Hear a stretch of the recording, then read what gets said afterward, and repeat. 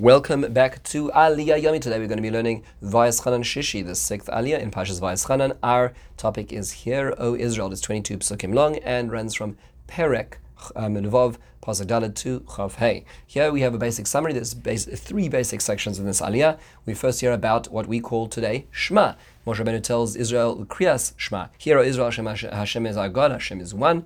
And we're told that we need to love Hashem with all our heart, soul, and wealth. These matters should be on our hearts. We're told we should teach it to our children when we sit in our homes, walk on the streets, and lie down and wake up. Notice that the teaching is modeling rather than just pontificating.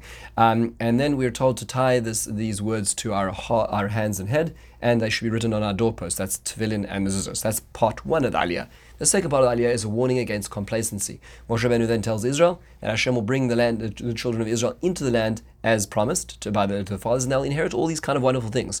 Huge cities they never built, houses full of all good you never filled, wells, olive orchards, vineyards, things that you didn't work on, you'll get just like that. He warns them against forgetting Hashem, who brought them out of slavery, because they are to fear Hashem, serve Him, and swear in His name. He then warns them against testing the powers of HaKadosh Baruch Hu, lest Hashem be angered and destroy them.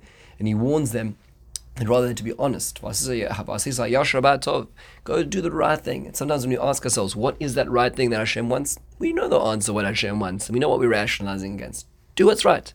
And finally, the last part of the Aliyah is our children asking. When your child will ask in the future, what are all these laws about? You'll explain it as a function of Hashem taking us out of Egypt and giving us these laws as a function of that. And therefore, we should follow the words of Hashem because of this. So that's our Aliyah, our three sections. There's the Kriya Shema at the beginning. We have the warning about complacency because of inheriting such a great land, and then our children asking. So let's just take a few basic points to ponder. First of all, is why is this paragraph in the Torah selected to be our Kriya Shema, which is said twice or thrice daily? Why is that so important? So it's understood by the Mefarshim that this paragraph represents the notion of what's called Kabbalas or Malchus Shamayim, accepting the yoke of heaven, loving Hashem. It's not so much commandment-centric, it's not granular, it's about the idea. We're supposed to love Hashem, and that's always the first point. This is essentially our mission statement, loving God.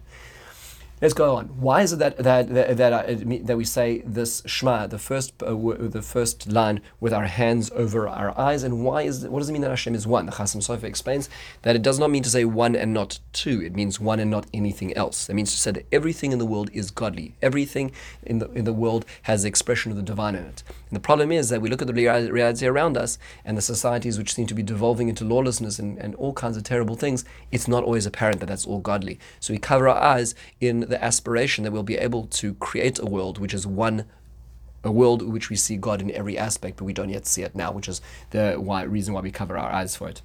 Interesting point is you'll notice that the pasuk Baruch Shem Kavod Malchus Olam Va'ed does not appear in our Aliyah. So how can we insert an extra pasuk into the Kriya Shema, which comes from our Aliyah, without that being in the Torah itself? So the Gemara in Pesachim Odaf Nun Vav Amud Aleph tells us that this actually goes back to an interesting story. When Yaakov Avinu was on his deathbed, he wanted to tell the nation, his children, the Bnei Israel, what was going to be in the future, and it was taken away from him. He was not able to do that. He thought maybe it's because the recipients, maybe all my children are not as good as I thought they were.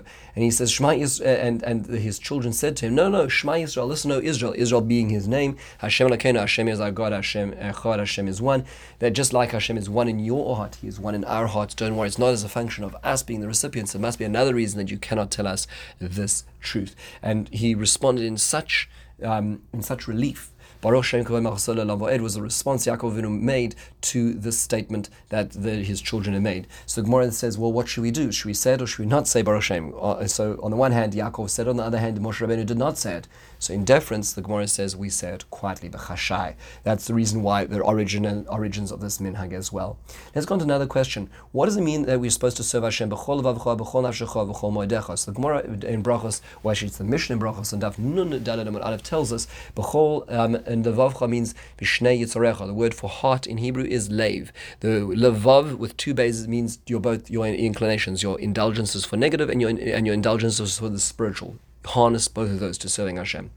Number two, nafshecha, is there's going to be times where even putting your life on the line is going to be required for the Torah. Not always, but sometimes in Jewish history, and unfortunately many of our ancestors had to do that. That is also part of the deal as well.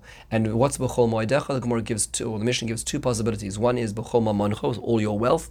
The Gemara later on questions, is a person, if you have to give your life, you're not going to give your money? And the Gemara says, yeah, well, some people actually value their money more than their lives, which is why the Torah presents both options.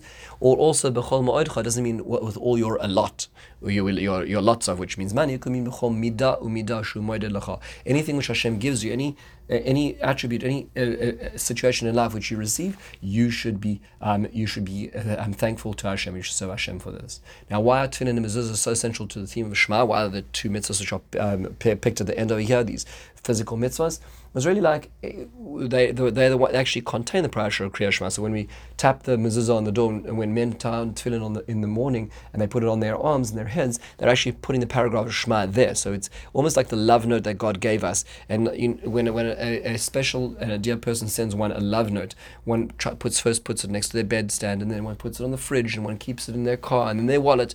It's something which is special. This is the way of keeping this special love note about our responsibility and Hashem's love of us.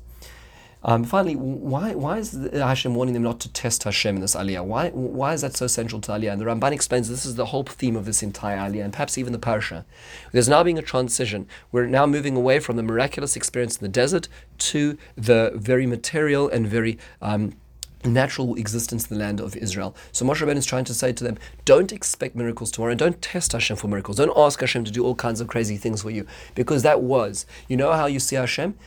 Follow the rituals, follow Pesach, Shabbos, Sukkot, all Zeicher Yetzias Mitzrayim, remembering those miracles. And when you live these rituals, you will remember all the experiences of the past. Moshe Rabbeinu is bridging generations, a generation which does not see miracles, harking back to the generation which did, and realizing that they are in fact the same. That's what's meant to be over here. Finally, last question on the Aliyah is, who is the son who is asking these questions about the past at the end of our Aliyah?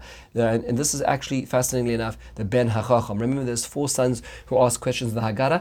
The Ben HaChacham, the wise son, is in our Parsha. Unlike the other 3 sons who are found in Parshas Boy, right after Yetzias Mitzrayim, right when it's actually happening, when they're responding to a phenomenon and stimulus, here the Ben HaChacham is not living at that time. He's now looking generationally back and saying, I'd be interested to find out more about my culture and my family. I'd be interested to find out what this is all about. Tell me, why am I keeping all these laws? And you know what the answer is? If you study your culture and you know your history and you realize Hashem took you out of Egypt, you'll understand that all these laws come from that Hashem chose you, wanted you, and made you into the special nation. You're part of a greater culture. You're part of a greater trajectory of history. When you understand that keeping these laws is part of that package deal, that's what's happening over here. And this is why it's the Ben HaChacham, not responding to a stimulus, but responding to a question, an intellectual idea of trying to find identity and purpose. With this, we close the aliyah. In the meantime, have a wonderful and meaningful day.